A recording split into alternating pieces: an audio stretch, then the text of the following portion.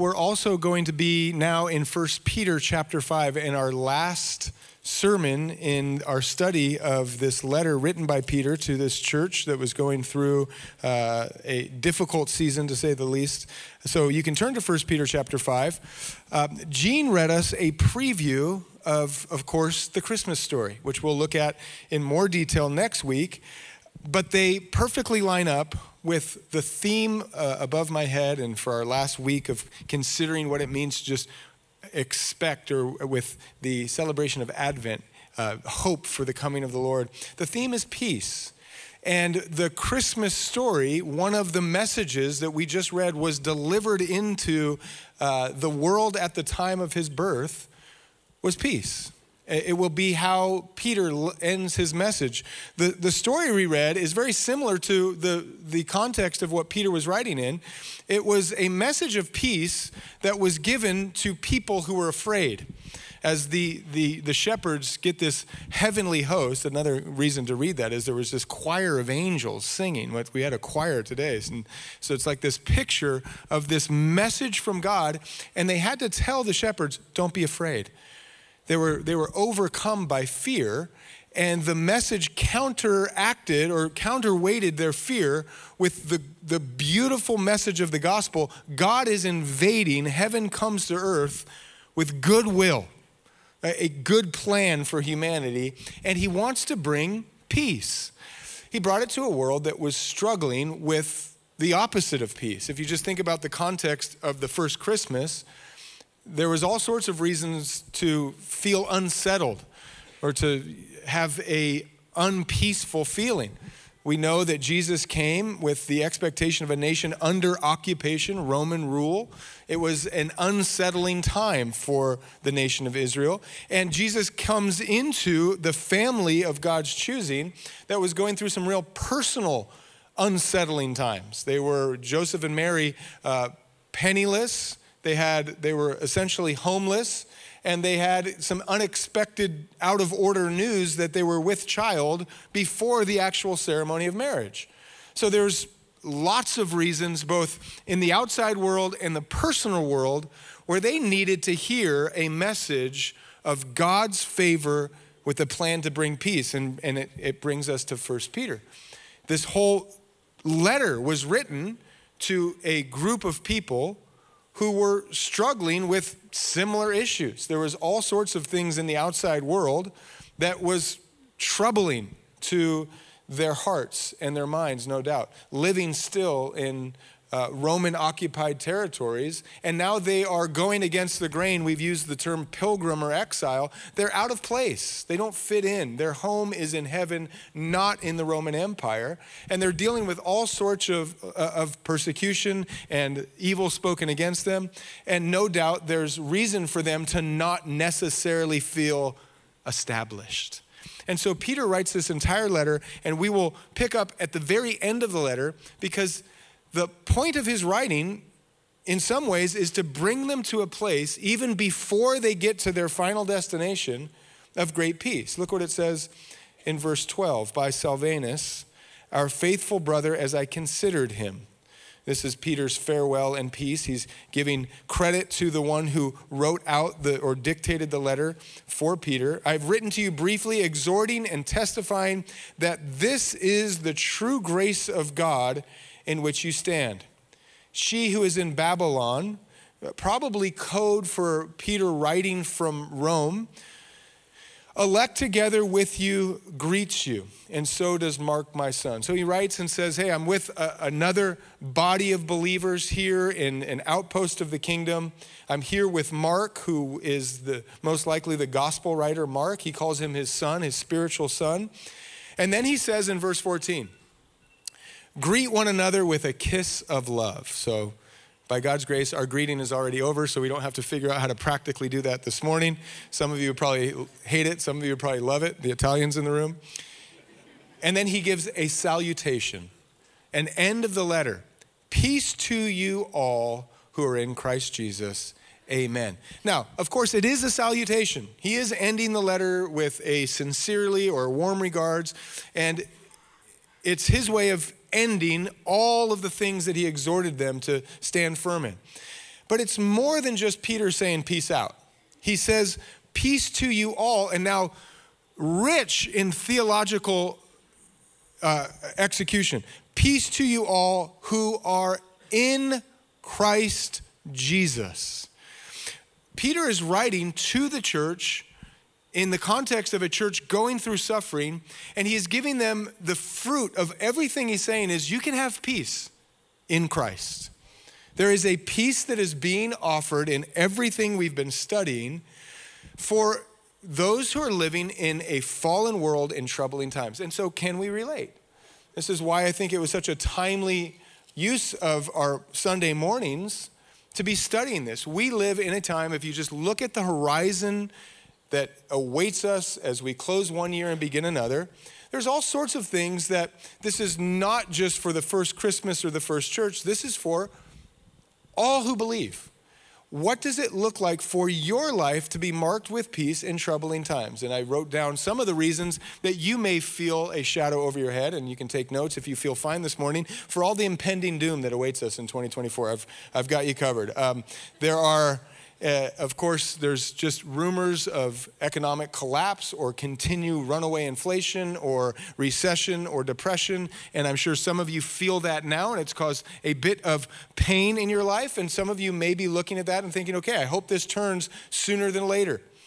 There is rumors of war. There's war that is breaking out in our world, and that can escalate. And it could eventually escalate to be the big one. If the wrong people get involved, we might be living in a world with some sort of nuclear bomb that is detonated. That is scary and on the horizon line. There may be a new deadly virus with new deadly lockdowns. There is rumors of earthquakes and issues with tornadoes and hurricanes and floods and droughts. And there is a world that seems to be in peril. And of course, we also have an upcoming election. So there's impending doom on the horizon, no matter where you look.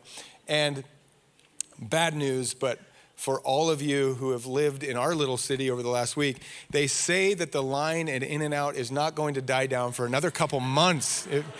If you don't believe that there's impending doom, just go to Fairview and Eagle. I actually ran into Scott, one of our sound guys, at In-N-Out, and as we waited for an hour or plus, I won't say how long, to eat, he said, I'm excited to see how you work this into a sermon. So Scott, challenge accepted. We got it in. Now that's the outside world.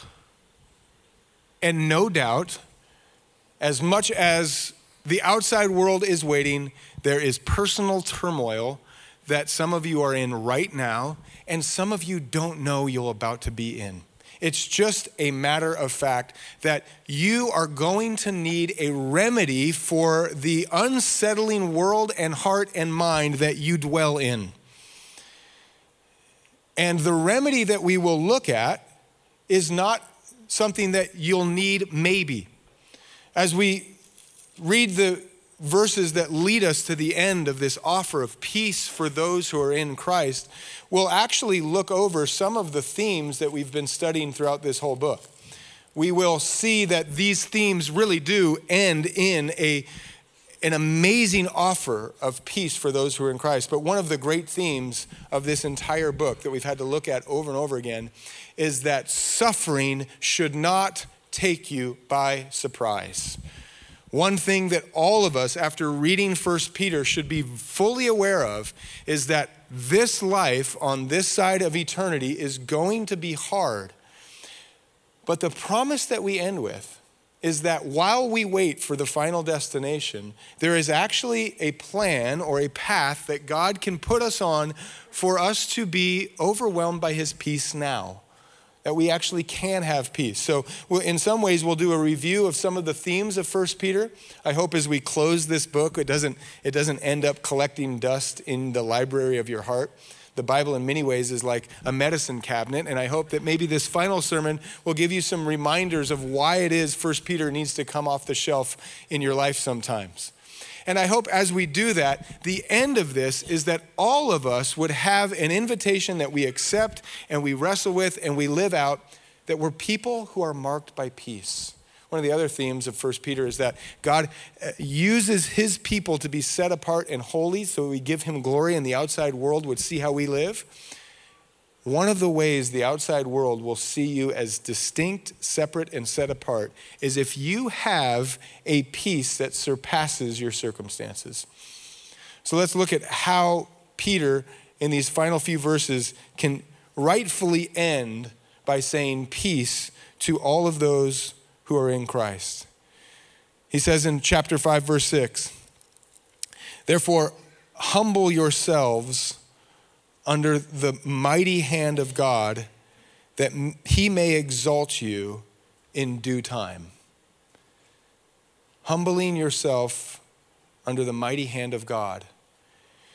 This is one of the great lessons as you study 1 Peter, that the strategy of the believer, when times get hard, sometimes when things get confusing, when you feel the suffering, is humility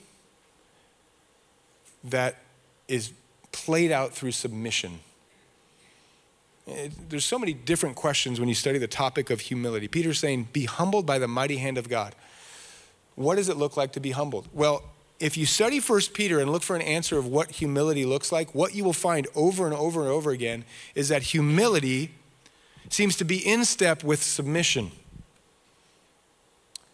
The study that we went through, we had almost an entire month where we had to look at topic after topic where things are hard, and Peter says, submit.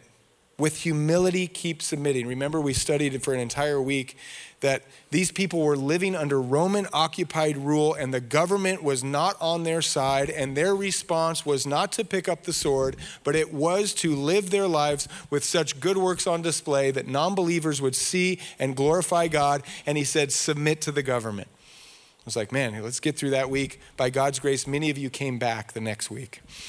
Because that's a hard thing to hear. Because what you're saying is, in humility, I accept the fact that the government has some control over my life. And the qualifier for that was, apart from the government requiring us to sin, we're going to be reasonable people, easy to lead, and we will allow some control to come. And then the next week was just as difficult because we left the sanctuary, we all went into our workplace, and some of you had to go into the workplace that was harsh. You had difficult bosses. You had difficult managers. You had difficult work environments. And we read 1 Peter. He says, some of your suffering is going to come from the outside world when people who have control over your work life are not great leaders. With humility, allow them to control some of your work life. Apart from them calling you to sin, Peter says, keep submitting. And then the third week in that whole little mini series about submitting and enduring and persevering with humility, trusting God, was maybe the most challenging because at that time, which is no different now, there were some people who had unequally yoked marriages. There were these women who were getting saved and their husbands were not great leaders in the type of leadership that was exemplified in 1 Peter chapter 5, where there are awesome shepherd-like leaders. Some of these women were paired to men who were still committed to paganism or were totally deadbeats in Christianity. And Peter said, this is hard, but endure with humility and keep submitting. In some ways, you have to give up control of your life and just trust that God will care for you. And in all of those, we now get the actual lesson for all of it. This would all fall apart, break down at the seams if we did not have someone who was the chief shepherd, who was the King of Kings, the ruler of rulers, the one who oversees every household. And now Peter says the final act of submission, the one that you're actually doing, is therefore humble yourselves under the mighty hand of God. All humility paired with submission, and submission is saying you have control. Here's one of the great lessons that will turn into peace in your life. This is one of those lessons that will calm just the storms of your heart and your mind. God is in control. Submit to that truth. With humility and trust that God is good, this is a book about the sovereignty of God. As we suffer, as we go through persecution, as we go through reviling, there is a spiritual law that will be revealed in our lives that as we humble ourselves under the real control, which is God's sovereignty, he will exalt us in due time. That's the principle that Peter is saying, when you go low, God will lift you up. And this is why we can celebrate this in a week before the great example of that ever coming to earth, because Jesus, who did not consider equality with God a thing to be grasped, but he gave it up, humbled himself into a manger. And the Christmas story, of course, cannot stop at a manger. He humbles himself. He comes not to be served, but to serve. He says, my mission is to give my life a ransom for many. He dies on the cross of shame, and he rises again. There is no proper view of Christmas without Easter. And after he rises, he ascends to the right hand of the glory of God. The message that Peter is delivering is the message of Christ. That when you humble yourself in due time, you will be exalted. God is in control. And then he says, casting all your care upon him, for he cares for you. So verse 6 and 7 are connected. He says, you really want to know how to be humble? Submit to God and give him all of your cares. Throw them on him. Cast him on the Lord, who cast your cares upon the Lord. This is a challenge with worry. Worry is always a struggle between who is in control of your actual problems. If you're looking for if you struggle with worry, if you're going through a season of worry, if you didn't sleep last night because you were thinking about everything on the radar of the problems of your life, I encourage you to read Matthew chapter 6. It is an expose on why worry is pointless and why God's sovereignty is the answer. And Jesus simply says, which of you by worrying can add a cubit, an inch, any height to your stature? You can't. You don't have the ability to change your body. But then he says, look around, look at the birds. They don't gather, they don't toil, they just get food. God feeds them. Look at the flowers, it's beautiful, creation's beautiful. If God cares for the grass of the field that is today here and gone tomorrow, how much more will he care for you? Therefore, do not worry. Trust that the God who is in control has a better view, plan, and power over your life than you do. I've heard so often that there's a definition of humility that says humility is thinking about yourself less. That might be true. It's like remove yourself from the center of the world. It's very difficult to do because you live with yourself. I mean, it's kind of hard to not think about, when you get hungry and when you get tired and when people are talking to you, you're right in the center. So I think maybe a better definition of humility is think about God more. When you do what we did this morning, I wrote it down. It says, the lyrics we sang is, holy are you, God Almighty. And you come into a sanctuary and the Spirit was just moving and we're just singing. And I look out, the choir's up here, the choir is out there, and I'm moved with tears because I am considered by the grace of God worthy to be counted a number in the family of God. How can I have pride? When God is exalted, you are humbled. And when you are humbled, God will exalt you. You want to solve the problem of worry in your life? Have good theology. Study the power of God, the mighty hand of God who oversees creation and all that's in it, who puts breath in your lung, and who has your life in a timeline of his view, who knows the number of hairs on your head. He knows the hour that you will meet him face to face. He knows the second that the Son will come back to rescue the church. Study God, be humbled so that he can exalt you. Humble ourselves. And in all of the challenges and difficulties and pains of our life, it is a call to know God more, know his goodness more. And then it says, as we go on, be sober. Be vigilant, because your adversary, the devil, walks about like a roaring lion, seeking whom he may devour. There's such a tension in the two verses that we just read. In one sense, we just said, cast your cares upon God. He cares for you. The next verse says, there's also a lion who wants to devour you. To trust God with your cares is to not to be careless. It may make you carefree in your trust of God, but it is to believe in a God who loves you and cares for you. That's why Peter says in quoting this proverb, if you trust God with your cares, know that he cares for you. There is an enemy who wants to devour you. There is a God who loves you. And that is the fork in the road of everything else you'll believe in. I think one of the great moments of evangelism from Scripture is the very simple fact that we believe in a God who cares. We are part of a culture, if you were here last week, who is becoming, Clark Petticourt shared the alarming statistics that our culture is just becoming less and less interested in a personal God. A God that would be attached to any kind of orthodoxy or theology or holy scripture that we could know him.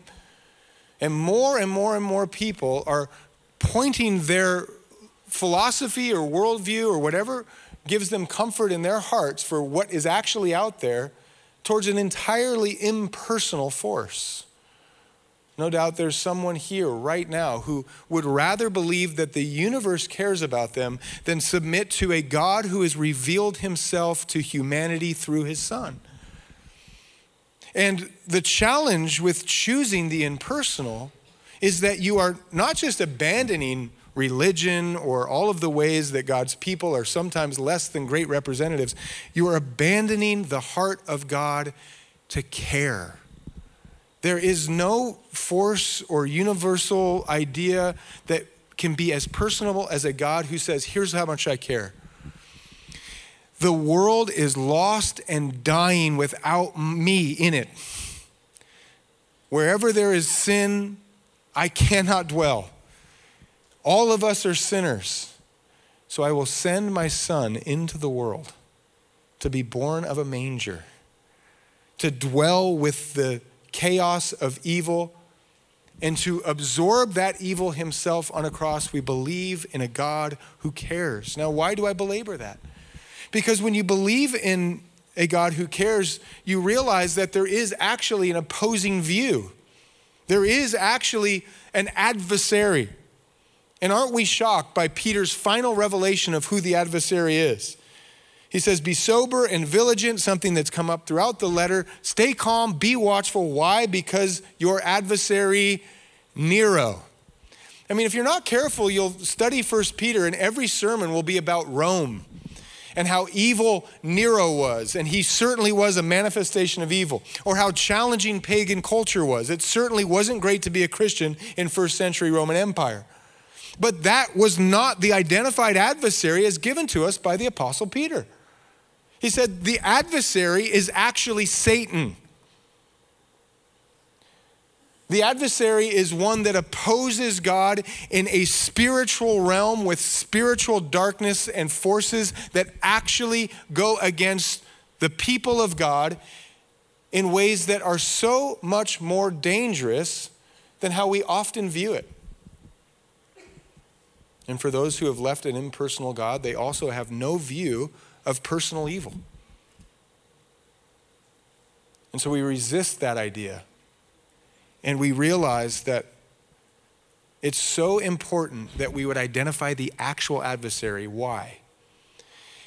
If we fall into the temptation of thinking the adversary is Nero or Roman culture or the evil neighbors that have made life difficult for the first church, and then we apply the same standard to our time.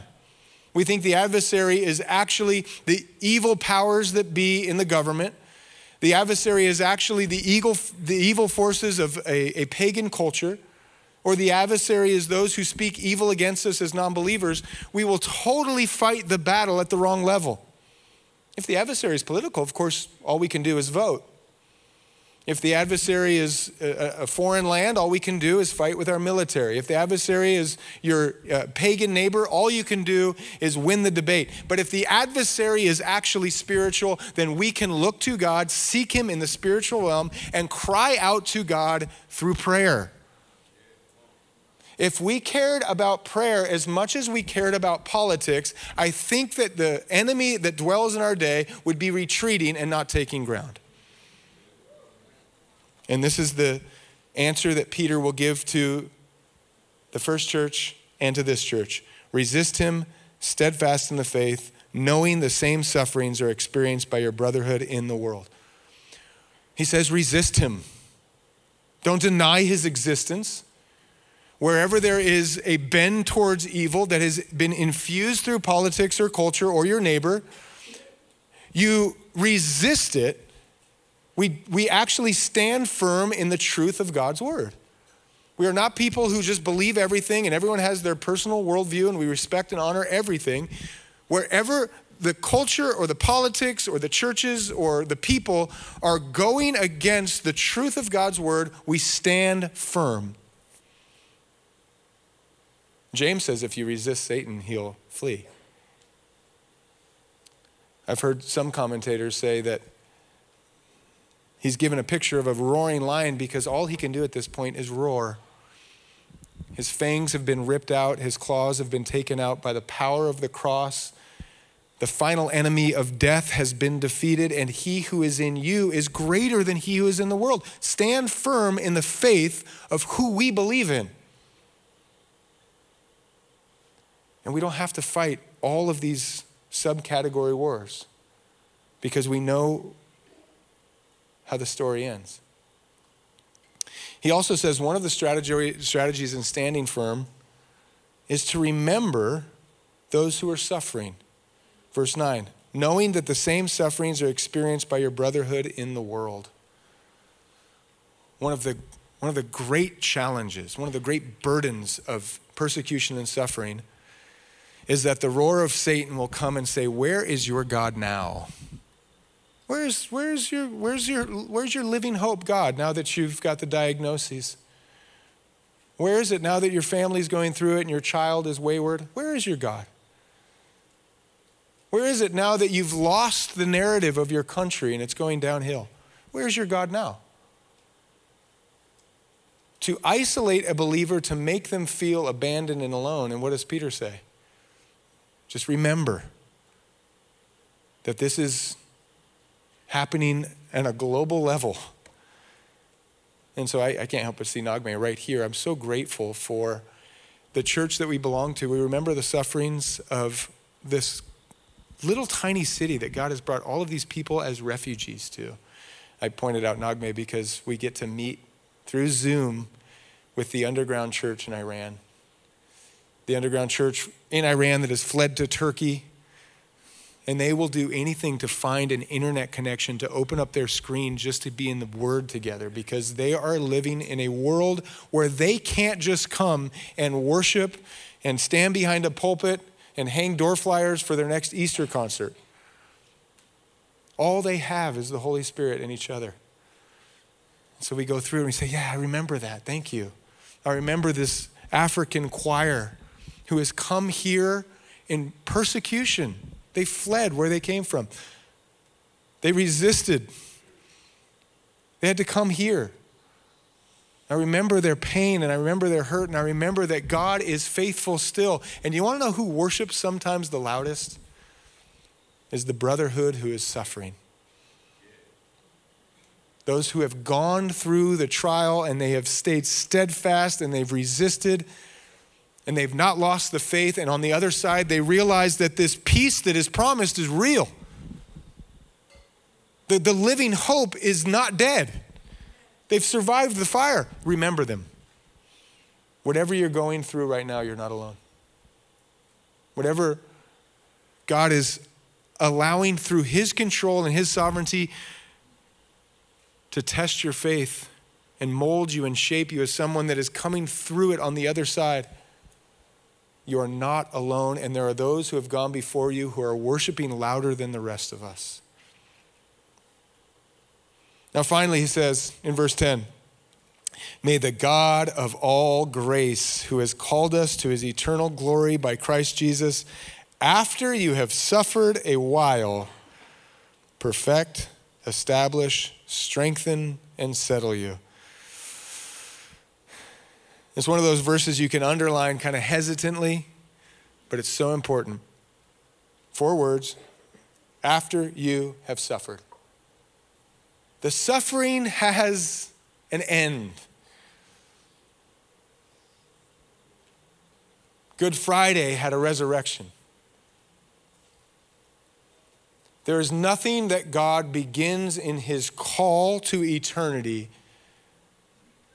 that he is not faithful to complete and to establish and to settle. Last week, Clark Petticord said, no one promised we'd be winning at halftime. This week, I can promise you, you'll be winning when the clocks hit 0. There is victory in Christ. The suffering is for a little while. And one of the themes, and I think one of the secrets to peace that will rule your life, as the Apostle Paul will say, it will guard your heart, it will surpass your comprehension, is that we are people who continually, sometimes we just have to drag it out of our hearts, we continually lift our view to eternity. He said, but may the God of all grace, who called us to not to suffer simply for the sake of suffering. He didn't just call us to Boise, Idaho for the sake of living. It says he called us to eternity. And you cannot have an honest view of 1 Peter without leaving with a refreshed view of heaven. And in the promise of heaven, that we are exiles on earth, wherever you live, it is not your forever home. Someone will live in it after you.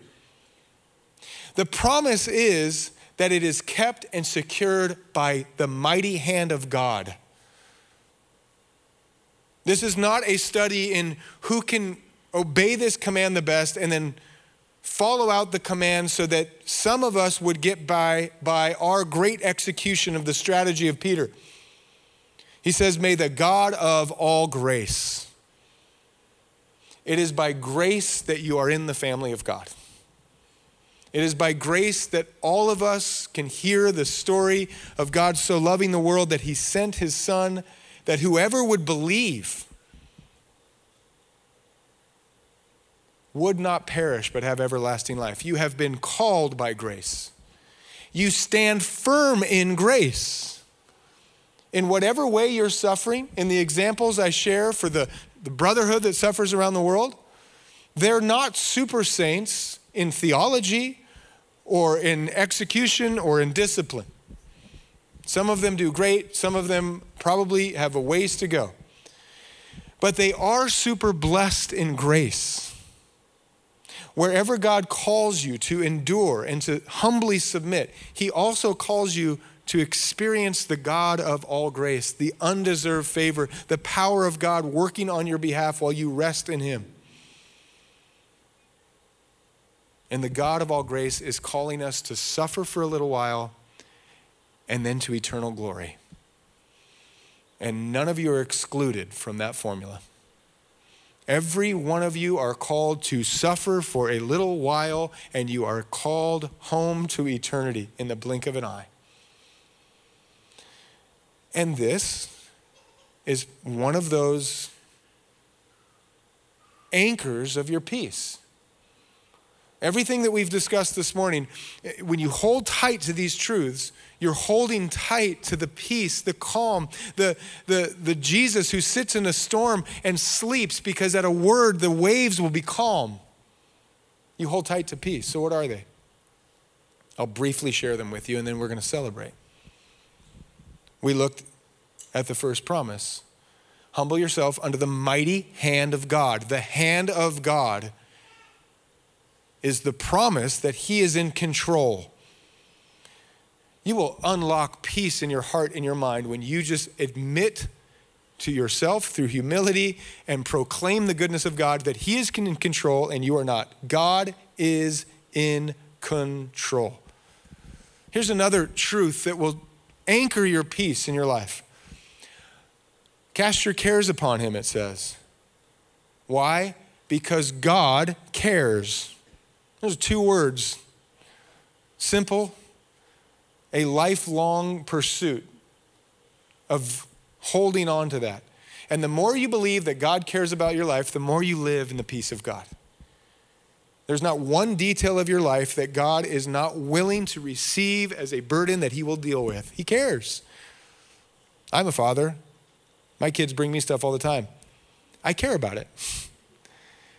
I'm a father who sins. I'm a father who struggles with evil. How much more does the Father in heaven care about every detail of your life? Hold on to the truth that he cares. Hold on to this supernatural peace. And then finally, the God of all grace who has called us, not by works, lest anyone should boast. The God of all grace has called you. This is not random. You're not here by accident. You didn't sneak in through the back door of the church.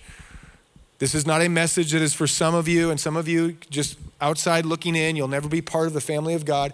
God has called you to hear the message of his sovereignty over your life, his love for your soul, and his ability to call you all the way to eternity after you've suffered for a little while.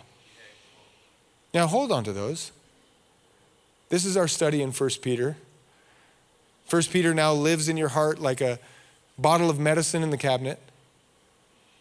And anytime you lack peace, anytime the horizon line looks bleak and you lack hope, you pull out this truth and you remember that the God who is in control of heaven and earth cares about you and he's called you to eternity. And for that, we enjoy this final verse for that, not for anything else. Could praise him forever, but it has nothing to do with preaching or our singing or our church chairs. For his sovereignty and his love and his power to finish what he completes. Verse 11, to him be the glory and the dominion forever and ever. Amen.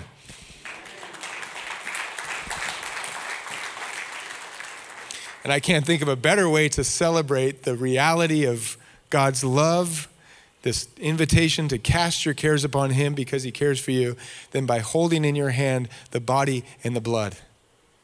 That he cared for you enough to die on the cross for your sins. He took on your burden of sin and your foolishness and your wayward life, and you threw it, you cast it onto his cross. And he cared enough to humble himself at the mighty hand of God to say, nevertheless, not what I will, but what you will, Father.